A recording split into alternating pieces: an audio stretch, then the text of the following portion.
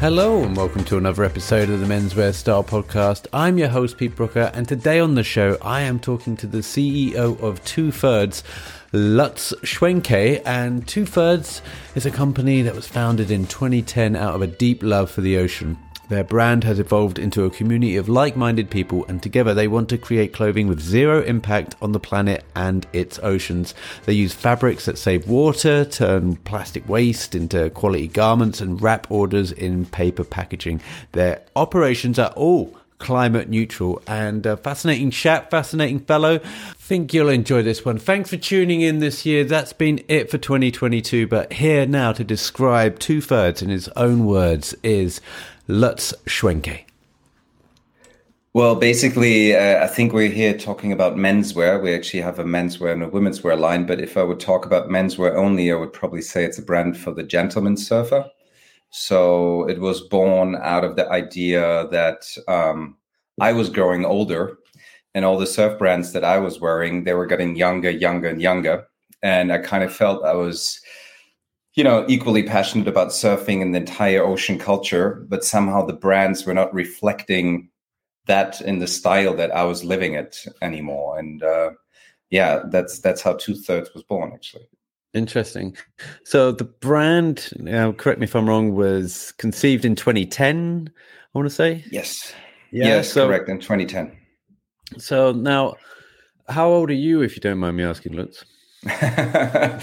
I'm 42. Okay. So I was 30. I was 30 years old. I actually studied macroeconomics and politics. Actually, most of it in the UK, and then ended up doing a PhD. And I worked at the United Nations. And it all sounded really idealistic and interesting, and lots of traveling and good salaries, etc. But halfway in, I just got super bored. I had this thing of like, I have to write a PhD thesis of about 300 pages, and I can't even read a 300-page book about the topic.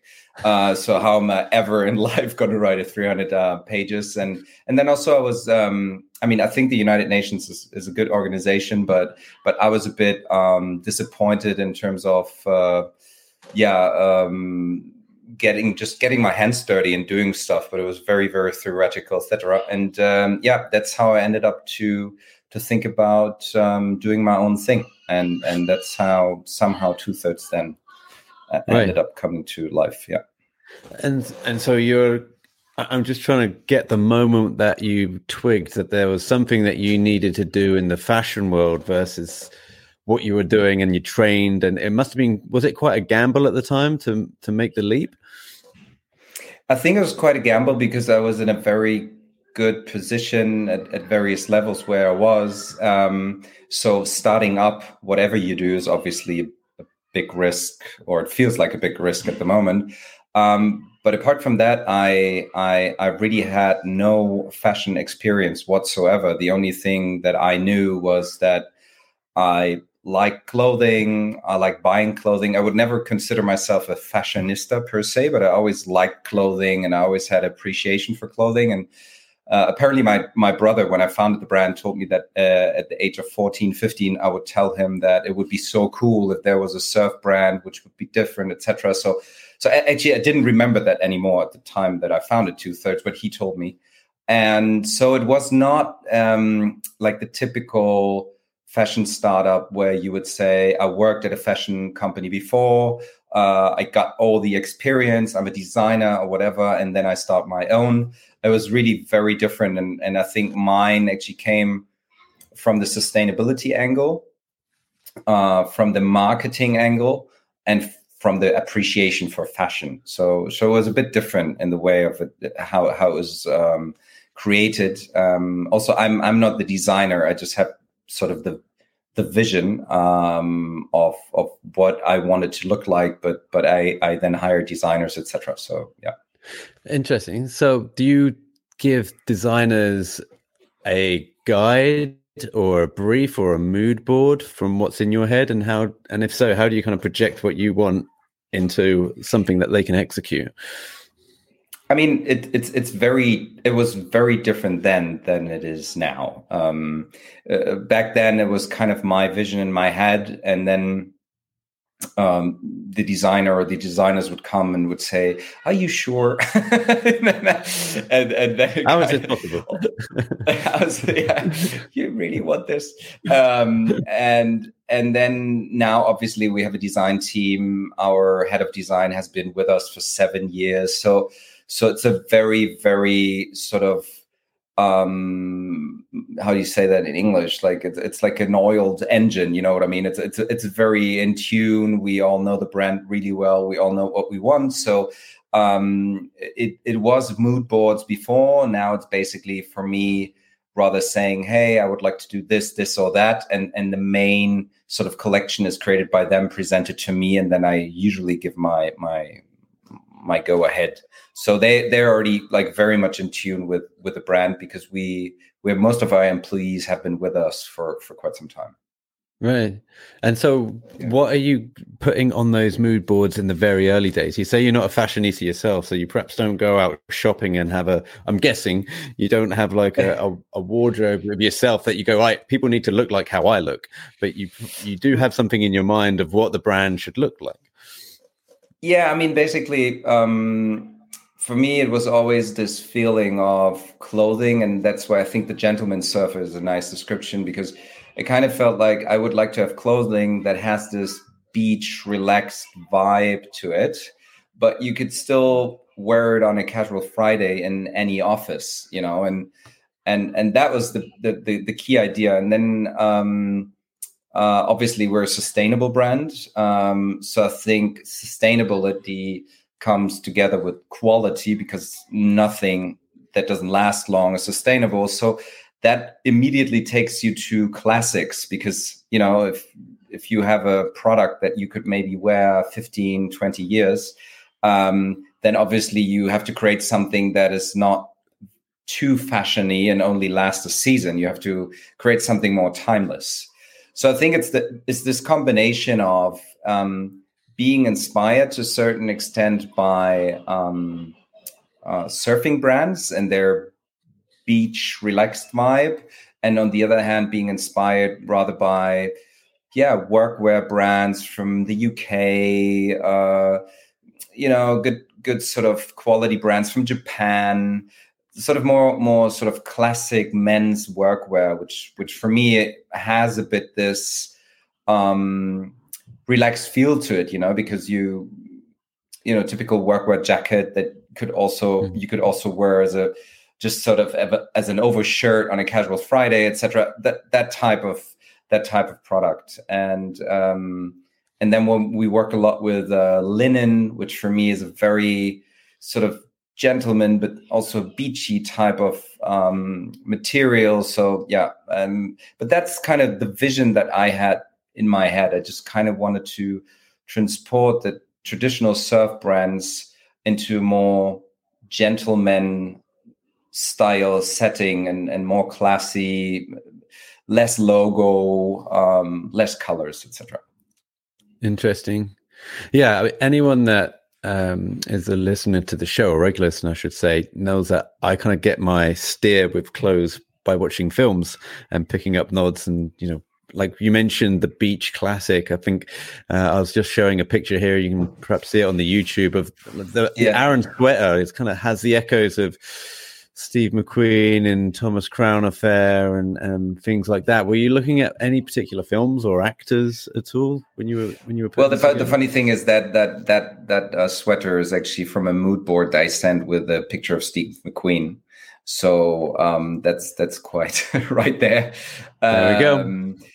I mean, I don't have any particular movie, etc. But I think everything that was a bit 50s, 60s, 70s beach culture from California, but also, I mean, we're a European brand, but we're a surf-inspired brand. So surf inspiration takes you to Australia and to California and those places where people dress up quite differently. And then being of European heritage, it takes you more to, you know, Biarritz, Saint-Tropez, those type of places. Plus, our creative directors from Denmark.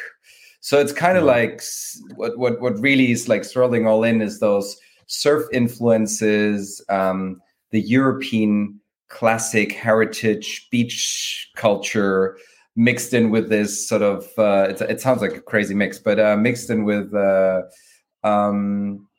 sort of a very subtle Scandinavian less is more type of attitude. I think that's sort of our pool of inspiration. Which sounds a bit crazy, but no, it makes sense. Yeah, definitely. If anyone goes on the website, I think they'll get that feel for it as well. It's less Point Break, like you say, more gentleman on a surfboard, which is I hope the reach you're going for. And you mentioned sustainability as well. What was so I'm curious, like sustainability is a word that everyone knows now, and it's obviously something that people really strive for, and brands really do pledges before they put or launches together. But what was the landscape like for you at 2010? What was the word like, and what was the mood music around sustainability when you launched this brand?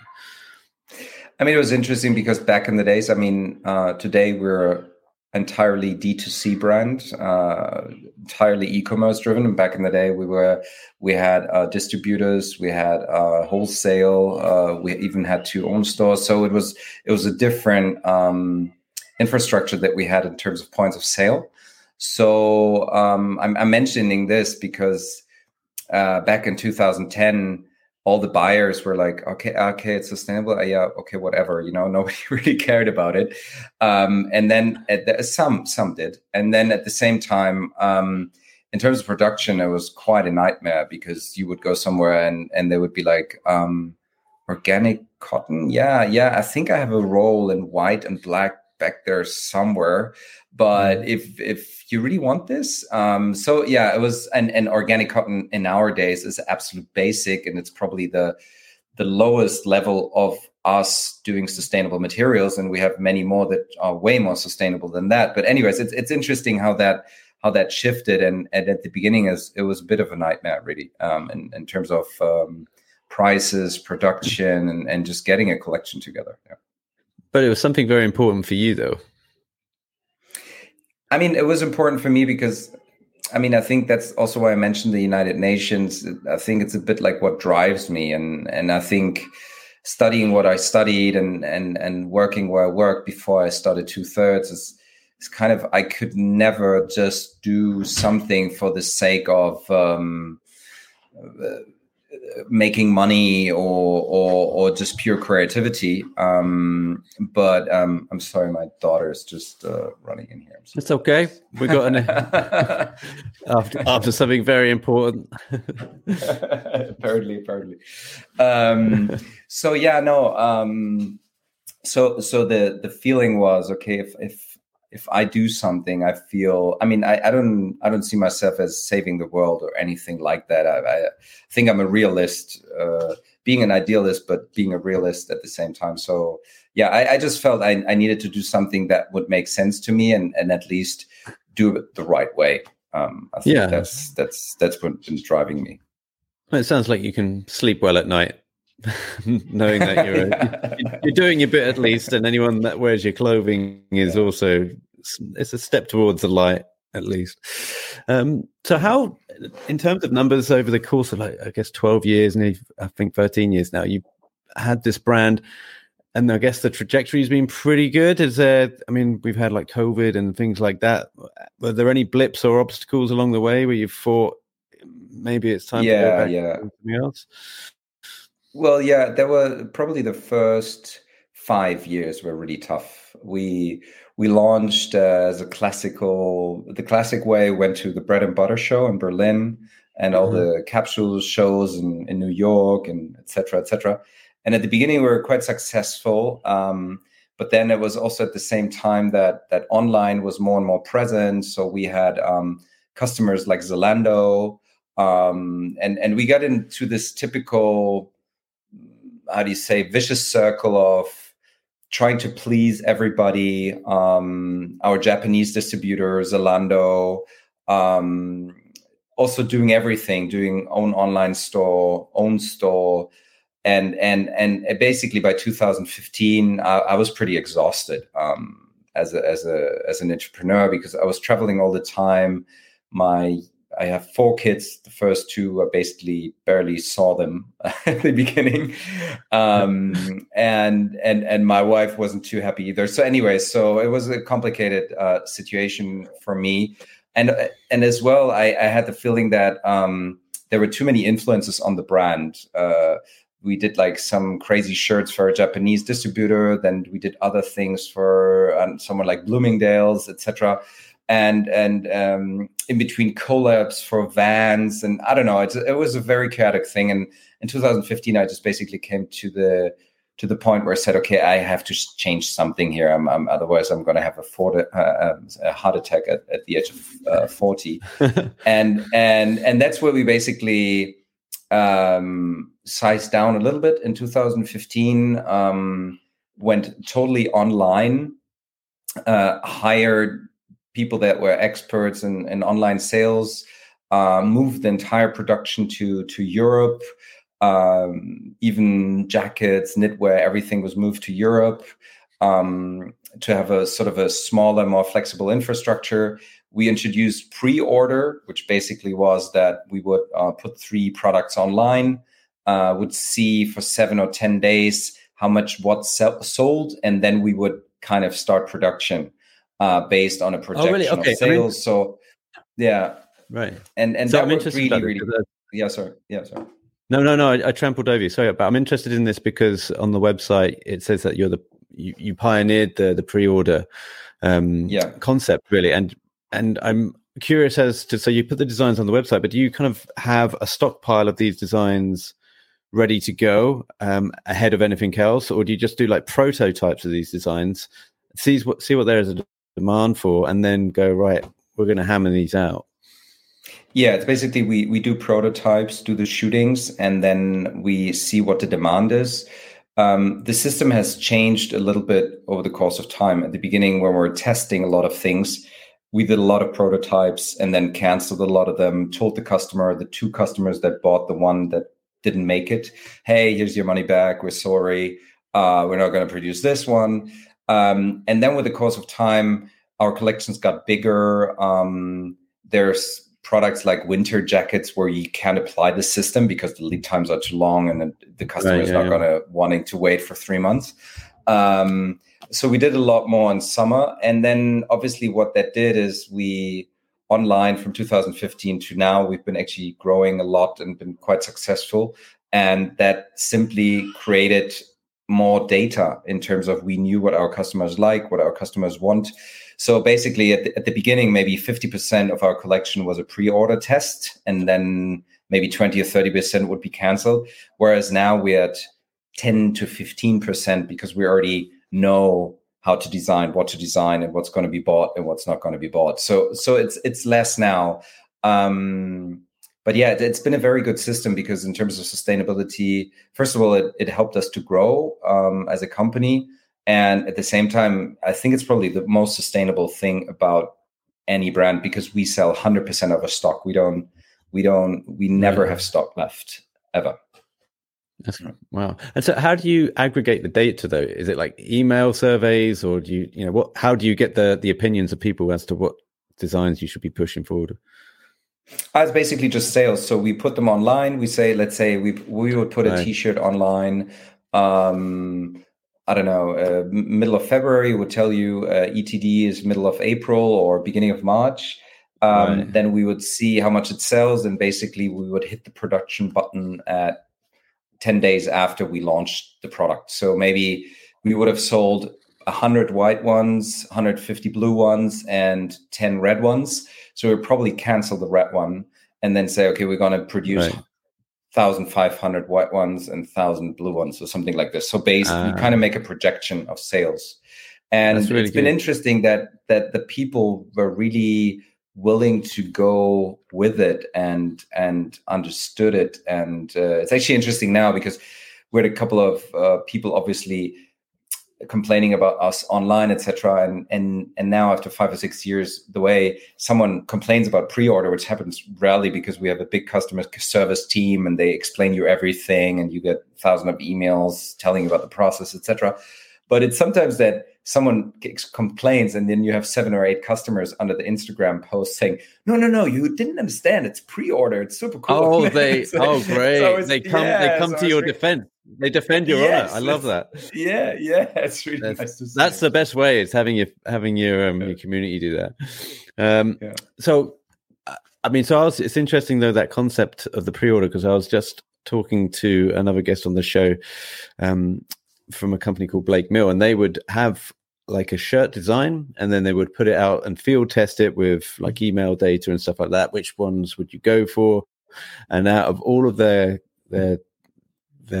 customers, they would go, right, well, like that one, and then they would put that into production. And then when it goes into production, sometimes they said they wouldn't even sell one, so it's kind of like people might say something yes on an email, but it's really money that talks, isn't it? So if you're literally buying something and then going, right, I'll invest, I'll put that into that design, you go ahead and make it. That's the real proof of the pudding. I totally agree with that. I mean, we did testing like this before. We tried to do it with winter jackets, where at the end we ended up having a pre-order, but it would go live in pre-order and would be delivered, let's say in October, but it would be pre-orderable in September.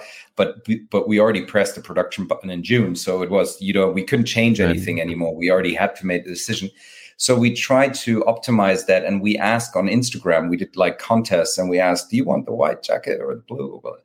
And I can only agree with the company you're just mentioning, because it was totally off. Like, because people would say, super funky color, and the people would say, yeah, that one, but then nobody bought it. Yeah. So I think it's kind of like what they do in physical stores. No, you go in and they put like a really pop color at the beginning to hang the same style in navy just behind it, and you end up buying the navy one. And I think it's the same dynamic.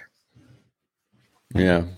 Yeah, I'm actually guilty of this as well. When people say, will you sponsor me if I do a plane jump, like a skydive? I'm like, yeah, sure. I've been like thinking they'll never do it. And when they come back to me with all the photos, I'm like, oh, I'll have to delete this guy from my friend list. I'll have to block him from everything and move home. Damn it. I digress. Let's, we have, do we have plans for 2023? I mean, in terms of what's next, I know you say you're online only, but perhaps any pop-ups or anything like that can come to London, maybe? No, we would love to, obviously, but we just decided that we're going to stay purely digital. There was a lot of talk about us doing pop-up events, even thought about Airbnb apartments, showing the collection in various cities. We've been talking in the company for ages to open a flagship store in Barcelona. But we're always coming back to kind of 2/3 for me as an entrepreneur.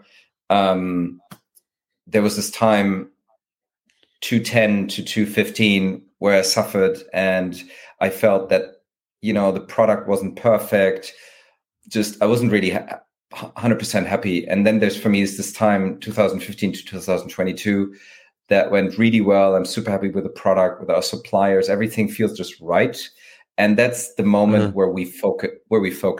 But we focused on product in terms of production facility. We focused on product groups. We said, okay, we could also do this product, but let's stay focused. And I really kind of learned that I think we can offer the coolest and best product if we are focused. So that's why we just decided to stay fully digital, and actually put everything in creating the best digital experience you can have.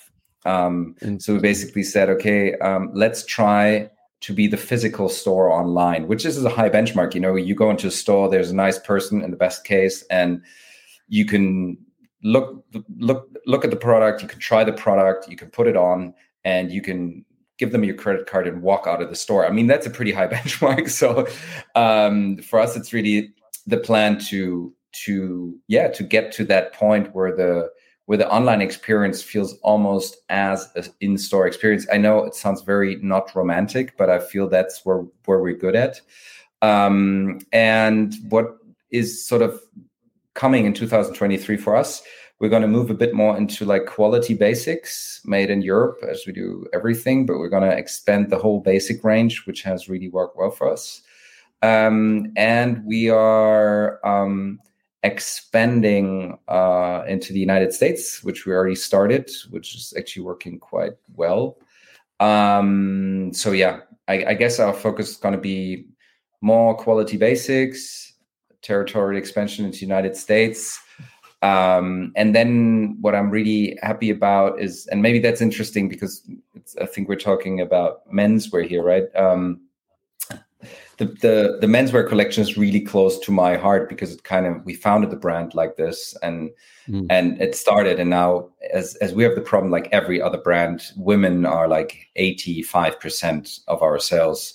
It's gotten really, really big. And then a year ago, we hired a really, really good menswear designer, and kind of like both of us as a sort of passionate internal project are really taking care of the menswear collection. Like, I have to be honest with you, some styles in the women, I don't know what they're called or haven't even seen them sometimes because there's a lot of product we're launching.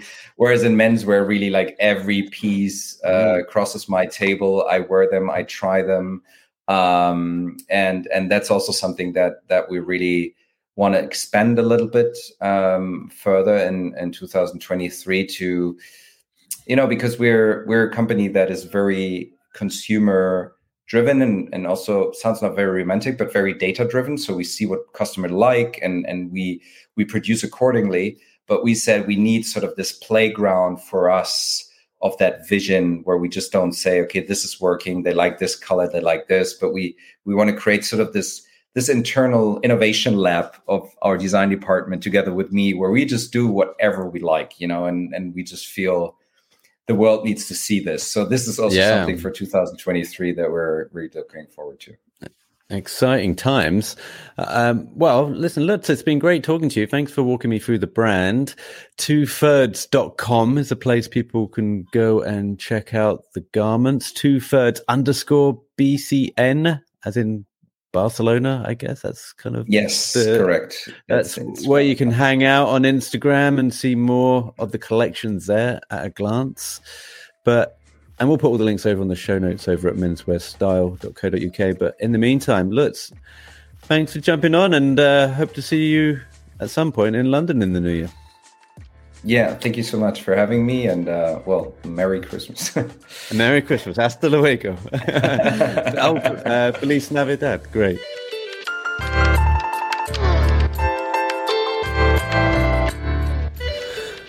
You've been listening to the Menswear Style podcast. Be sure to head over to menswearstyle.co.uk for more menswear content and email info@menswearstyle.co.uk if you would like to be a future guest on the show. Finally, please help support the show by leaving a review on iTunes or wherever you're listening to this podcast. Until next time.